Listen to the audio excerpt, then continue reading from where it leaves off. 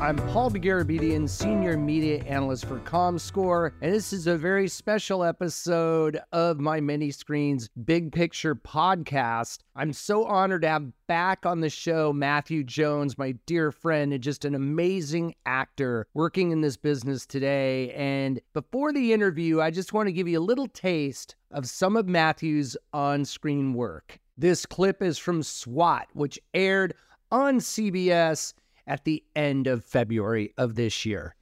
The group is about 12 men strong, deals mainly in counterfeiting. The leader is David Nazarian. I know this guy. LAPD's been trying to build a case against him for a long time. Charges never seem to stick. Well, they will this time. We had an undercover embedded for 6 months gathering evidence. Eric Arkin. Alias Alex Gaspard. He's pretty young to be an undercover. He's one of our best recruits. Arkin cracked the ring's inner circle. Got invited to a meetup today when Nazarian and 7 of his men are going to be processing the latest batch of counterfeit bills.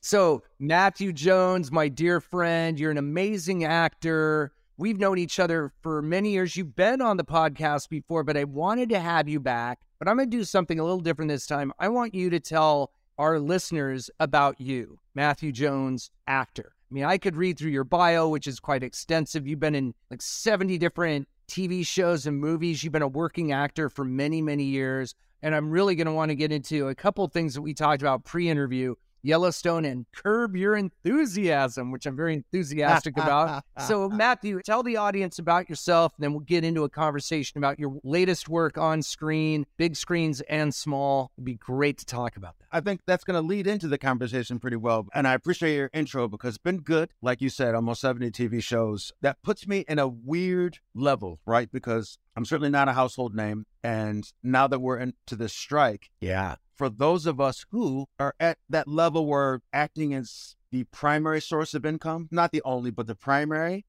but not so big that's easy to ride these things out. It's very much one of those, well, this is how I pay rent with a couple of cushions here and there and a couple of side hustles here and there. So it really falls differently. If I worked less frequently, it would be a frustration like, oh, I'm trying to build this thing and I don't have these opportunities where I can start to really build this thing. And that's also very, very real. But if I were like a season 6 series regular on something and I have, you know, if I'm smart with my money and have a good little cushion and whatnot, I don't have to worry outside of the frustration of not being able to work. Yeah, and I'm glad you're bringing this up because I think for a lot of people listening, they don't understand what the implications of the strike are, not only for the writers, of course, but others in the industry who in solidarity or because the production simply can't go on because the writers aren't available, that it really impacts the work. I mean, that's very obvious, and thus your personal bottom line. It's a huge deal for the industry, and I've been talking to a lot of journalists about the state of the movie industry, and everyone correctly says, well, all the movies are written that are coming out this year, and certainly for the next few months, there's plenty of movies on the calendar, but the strike still impacts the production of TV shows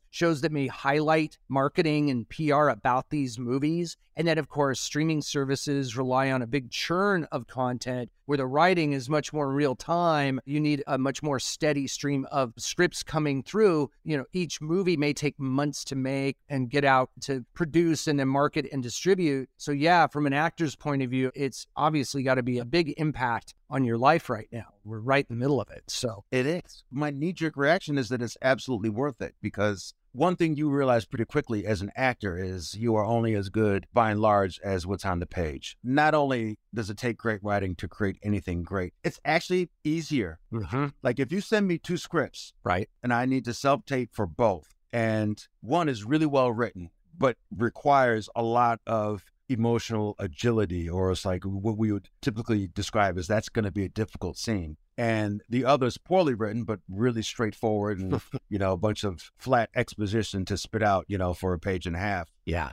The poorly written stuff is infinitely harder. And it's harder to remember. It's harder to memorize. I prefer to say learn by heart.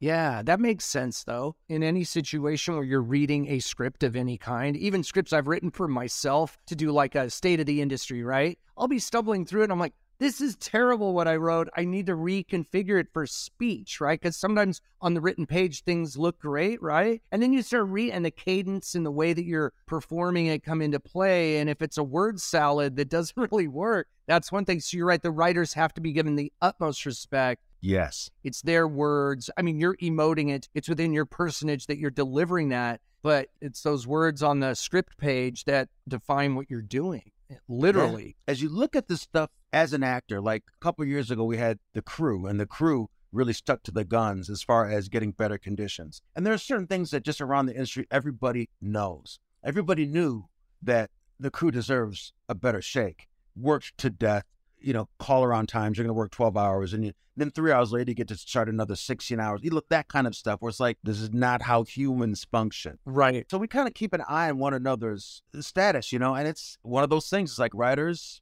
deserve a lot more than they're getting. And I'm not trying to paint studios and producers as bad guys. I mean, this is such a collaborative thing. Of course. Like I said before, 2 years ago, like this is all equally weighted spokes on a wheel. Good luck getting any of this done without one of these spokes. The wheel's not going to roll right. Right. But we know that streaming is a profitable way for them to be operating. That's why they switched over to it. That's why the whole industry is pushing toward this new way of doing things. One, that's what consumers demand, but two, it's like they're finding economies, et cetera, with that. So the notion like they use with DVDs and VHS, we never caught up. Writers, directors really too, and actors never caught up as far as what would have been anywhere near fair share. Right. The compensation for the work, and of course, with streaming and other types of delivery systems, that the technology maybe didn't exist many years ago, when a lot of the strategies or the protocols for how everyone gets paid changed. And even during the pandemic, I remember when some of the movies went straight to streaming, they were supposed to go into a theater, so they didn't earn the theatrical dollars. There were some very famous lawsuits about that with some very famous talent. Yeah. And that's really interesting because case law now has to be rewritten in a sense. And this is true in many different areas of the legal system or in case law, that new technologies and the new way of delivering things changes the pay structure, or even how it's perceived, and where these revenue streams are coming from impacts that. So, these readjustments happen a lot. But yeah, definitely it's better for everyone to get this resolved. And it's a tough situation for the industry because, like you said, without the words on the page, what are you going to do? Yeah, what are you going to do? It's a totally different situation. It'd be like piloting a plane without a map, right? Or without navigation. How are you going to do that? So I'm glad we addressed that. And you and I and everyone hope gets resolved to everyone's satisfaction sooner than later. I want to go now and talk about some of your recent work. I recently saw you on SWAT on TV. It's really funny, Matthew, because for me, I know you as a friend. When I see you on TV, I'm like starstruck, like, oh my God, there he is. And you did such a great job. You have such a great screen presence. And I'm not just saying that because you're my friend and we walk around the Beverly Hills Hotel like we own the place, but because you're really great. And I want you to focus on, or whatever you want to talk about, whether it's Yellowstone, Curb Your Enthusiasm, I feel like is something a lot of people want to know the secret sauce to that show. Maybe you can't give up all the secrets. Larry David and, the producers might get mad, but you were on that, Yellowstone, SWAT, NCIS. I mean, countless TV shows. You said you're not a household name at the top of this, but people recognize you. I've been with you when people recognize you. So you're out there, man. Yeah. It's really cool. You kind of have the best of both worlds, really. Yeah. And I'm not going to lie. I love it. It doesn't happen often, but I love it when it happens.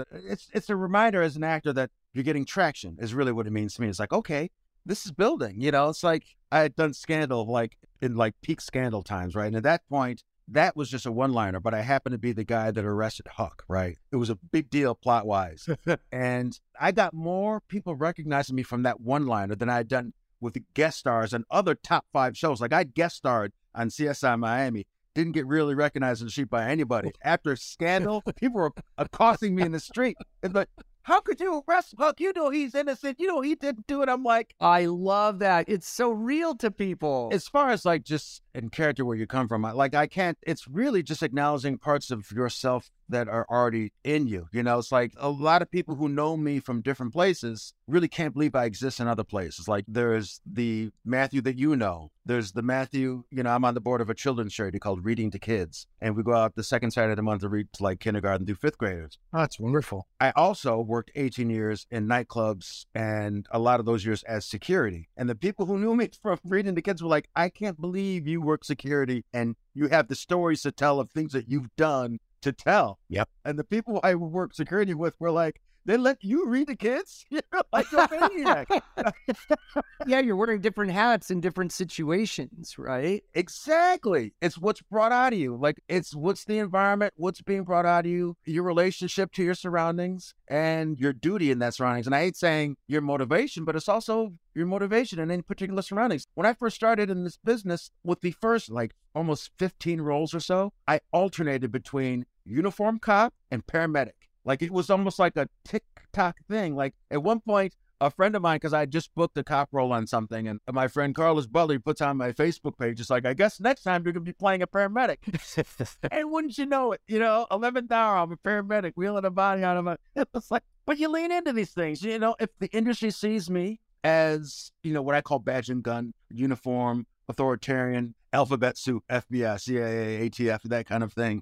Yeah. First off, I love that kind of work. I feel very comfortable. Well, not cowardly comfortable, but artistically, I feel comfortable. Like, I know how to navigate from here and add layers and do that. The fact that I like my quote unquote typecasting, which is dissipated a bit, is just a blessing. Well, and if you're working, so be it, right? And if you're a character actor or an actor who wants to work and a working actor, hey, you go from role to role, and in some cases are similar. I would think you have a great attitude about that. Not like that's a bad thing, but you're happy to be working. And if that's your, like you said, typecasting, although I think obviously you could do anything in comedy or romantic stuff and action. Talk about that a little bit, how that's changed. So you're saying over the years, you're going beyond those, what'd you say, badge and gun and, uniform type roles? Yeah, that has changed significantly beyond the badge and gun. I think that's a function of a couple of things. One, I think it's also a function of getting older. And now a different spectrum. Like, I recently had an audition as a corrupt judge, which would have been hugely fun.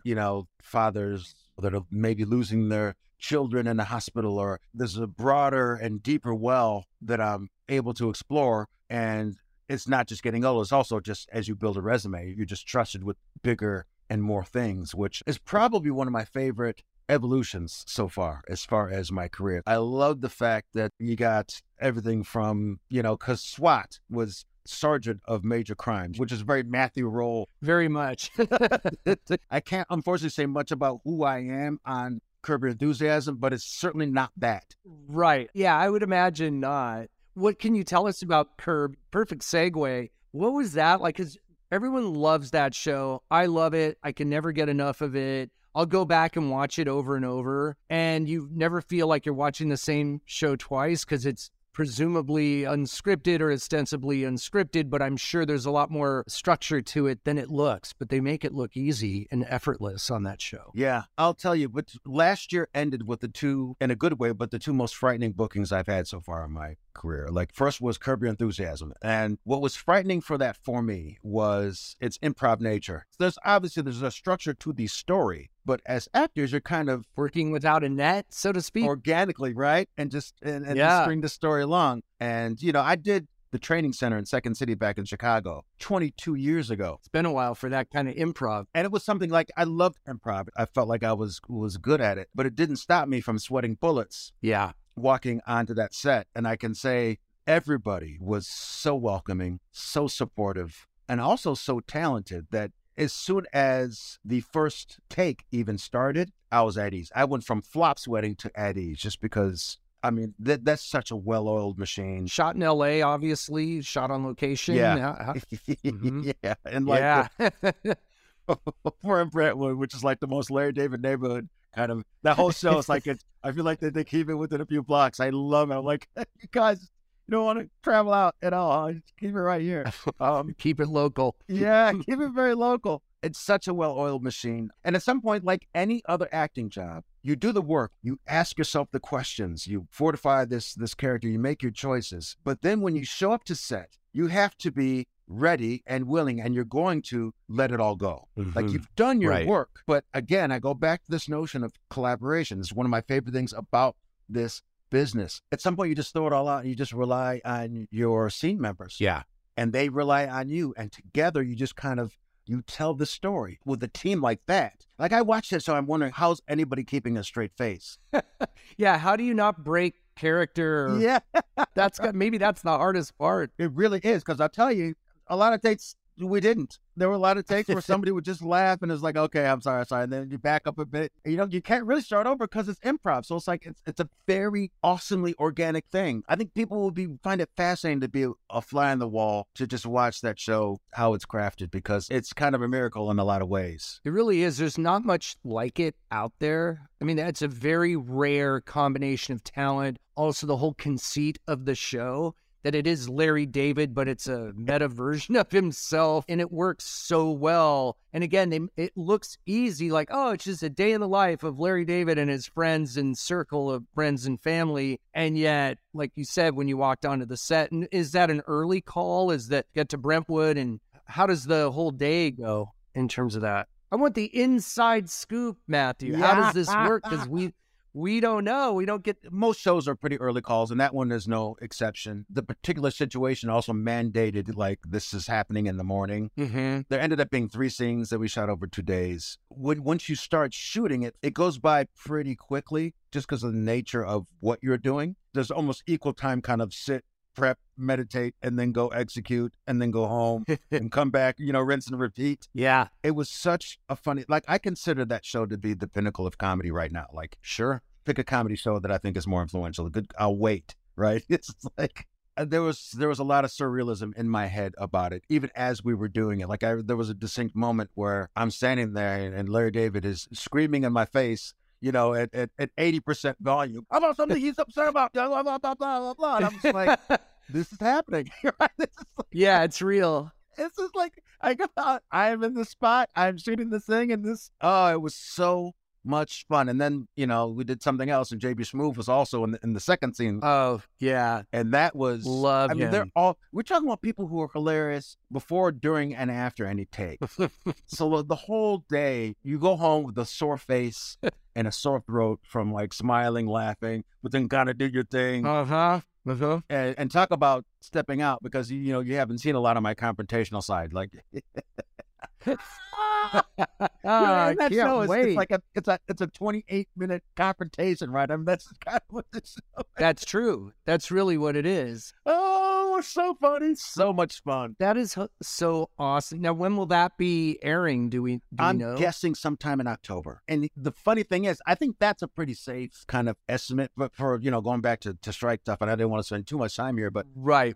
a lot of the shows that's supposed to start in X month, Y month, the fall, the winter, we just don't know, because there are a lot of shows that were supposed to have started by now that haven't started. That's right. There's a bit of upheaval, and let's not forget that we're going from this negotiation into the directors and the actors kind of at the same time. There you go. I mean, I don't envy the producers union right now, because it's like being a prize fighter and having 3 title fights in 1 month. That's well said. It's like, Yeah. It's like you get to fight Canelo this day, then you fight Bivol, then you fight Benavidez on the third day. It's like this is not how I'm sure they love it. That's a very daunting lineup Yeah. of situations to come. And again, we really hope it gets resolved quickly, Yeah, I hope so, because we can't do 100 days of foolishness. I don't think anybody wants that. But at the same time, I think, and this is, I'm going to run the risk of whatever, I think emotionally, writers and actors and directors are prepared for it emotionally. And I think studios are kind of prepared for it financially, and that, they knew last year what the schedule was for negotiations this year. So as far as inventory or cash reserves, et cetera, it's like, I'm sure they have a point beyond which they really don't want to go. But yeah, I'm guessing, I'm not an insider by any means, but I'm guessing that they have a decided amount of time for which they're prepared. Yeah. For X number of weeks for this to go before they start. No, I appreciate your insights on that. I think most of us don't really have that kind of insight because we're not all on that side of the camera. I'm sure people listening are, but for me, it's very, very key to get your insights on that. I'm glad we're talking about it right now. And then we're gonna wrap up here in a few minutes, but let's talk about Yellowstone a little bit. I know we've talked about it before, but I want to get your thoughts on what it was like to work on that show and any other shows that you're working on that you want to point out or that you had a great experience or any anecdotes or who you loved working with. Feel free. This is your forum, Matthew.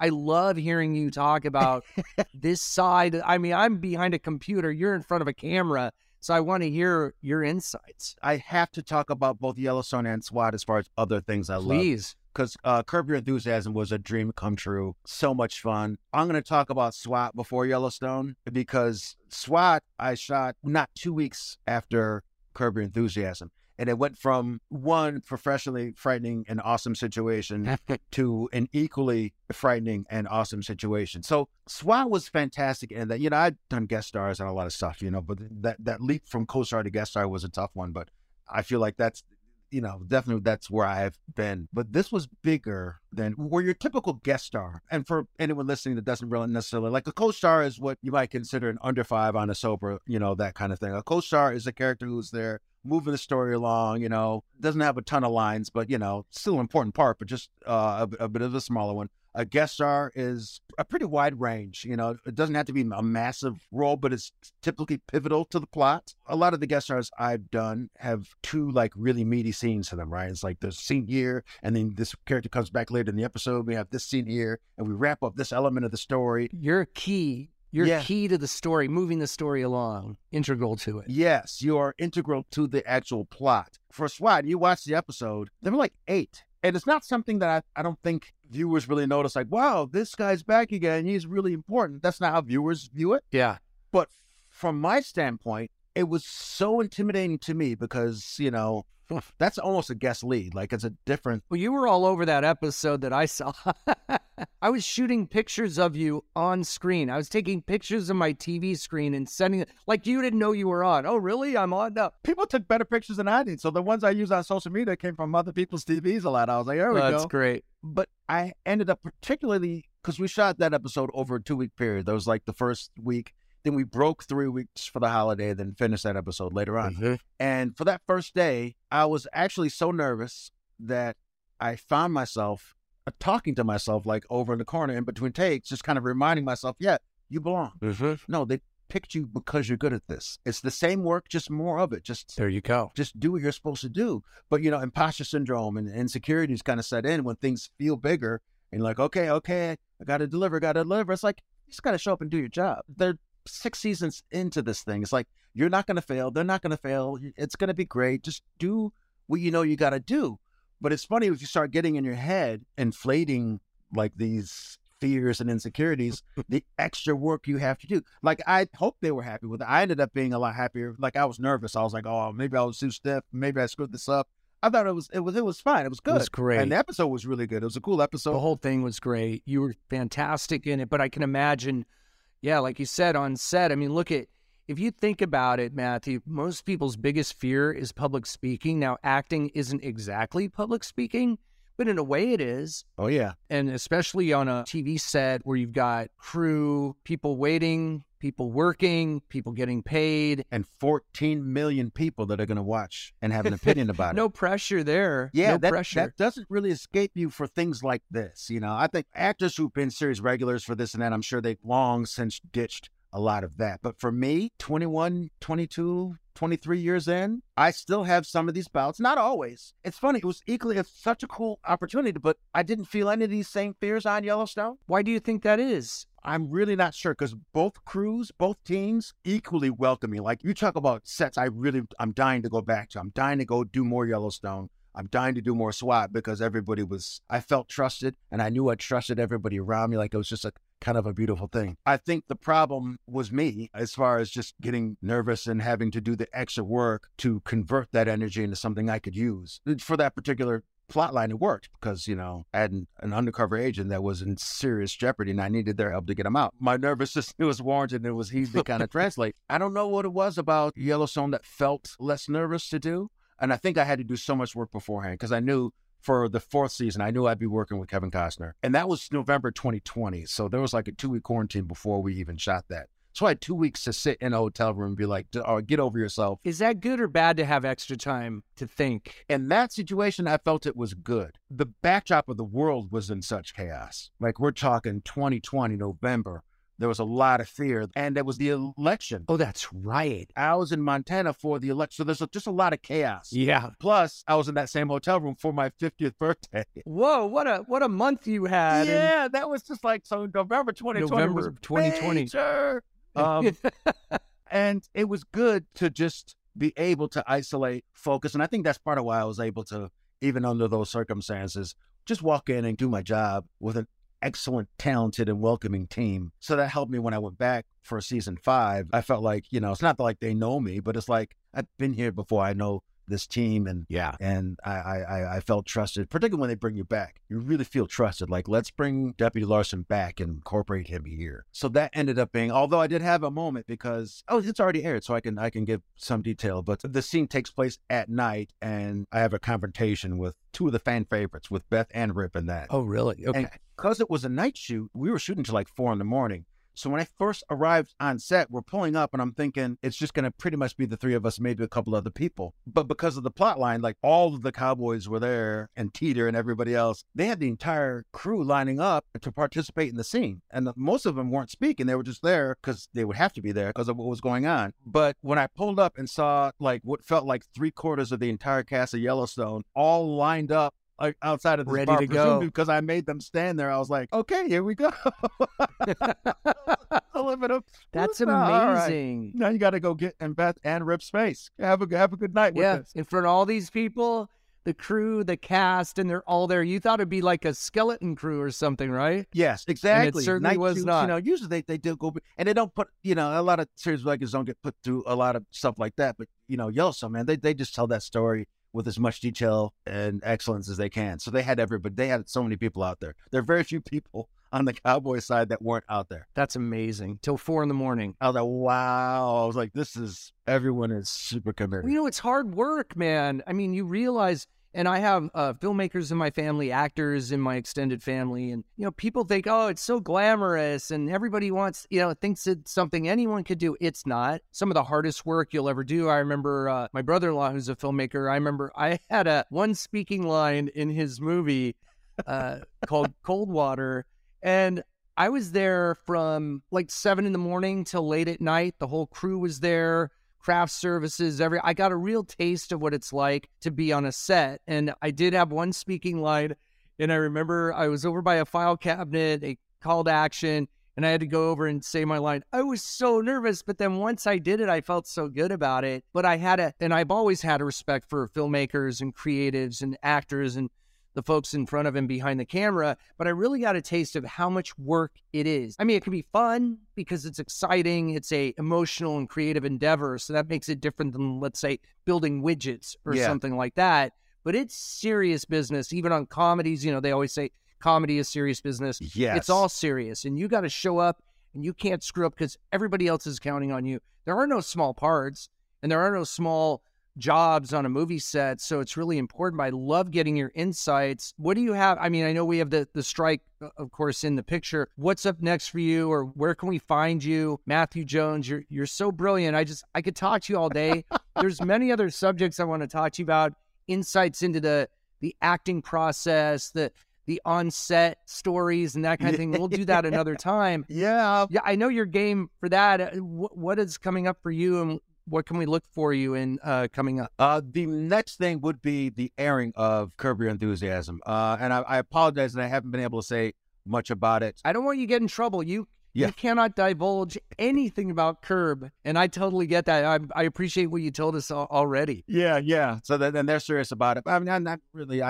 Everyone's comfortable talking about the process. I mean, everybody kind of knows like the structure of it. That will be the next thing. Again, that's going to be October. Aside from that, I'm hoping, just from a financial standpoint, I'm hoping that the reruns and residuals kind of help carry the day. Yeah. Until things get back up and running. Of course. There was a really cool kind of surge of really desirable things I was able to read for a couple of weeks ago, before this all started. If that level of activity is going to continue once this ends, like I'm really, really excited for. And that's one of the interesting things about this business is the idea that nothing's going to last.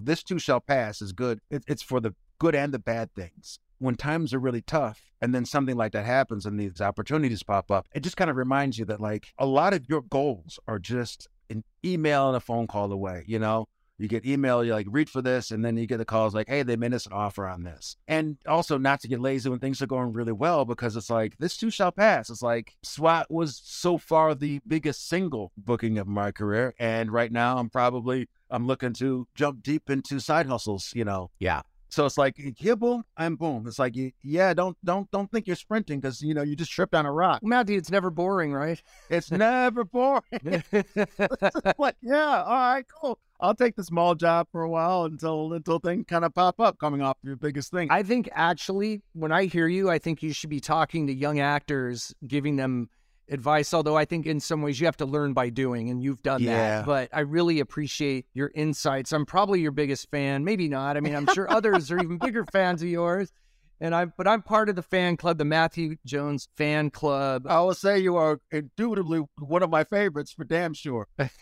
I appreciate that. And we'll have to get together soon and do the Beverly Hills Hotel circuit again, which we went to an event a few months ago, and we had so much fun after the event, just walking around there. It was really cool. Yeah. I mean, you're going to have to tell your wife, I'm sorry, but I am your permanent +1. There you go. She'll be happy with that. That's cool. But Matthew Jones, thank you for being on my ComScore Many Screens Big Picture podcast. And we really did get the big picture today with you, Matthew. I look forward to seeing you soon on screens, big and small, but also in person. So thank you for being on the show today. It's an honor. It's a complete honor. Thank you so much.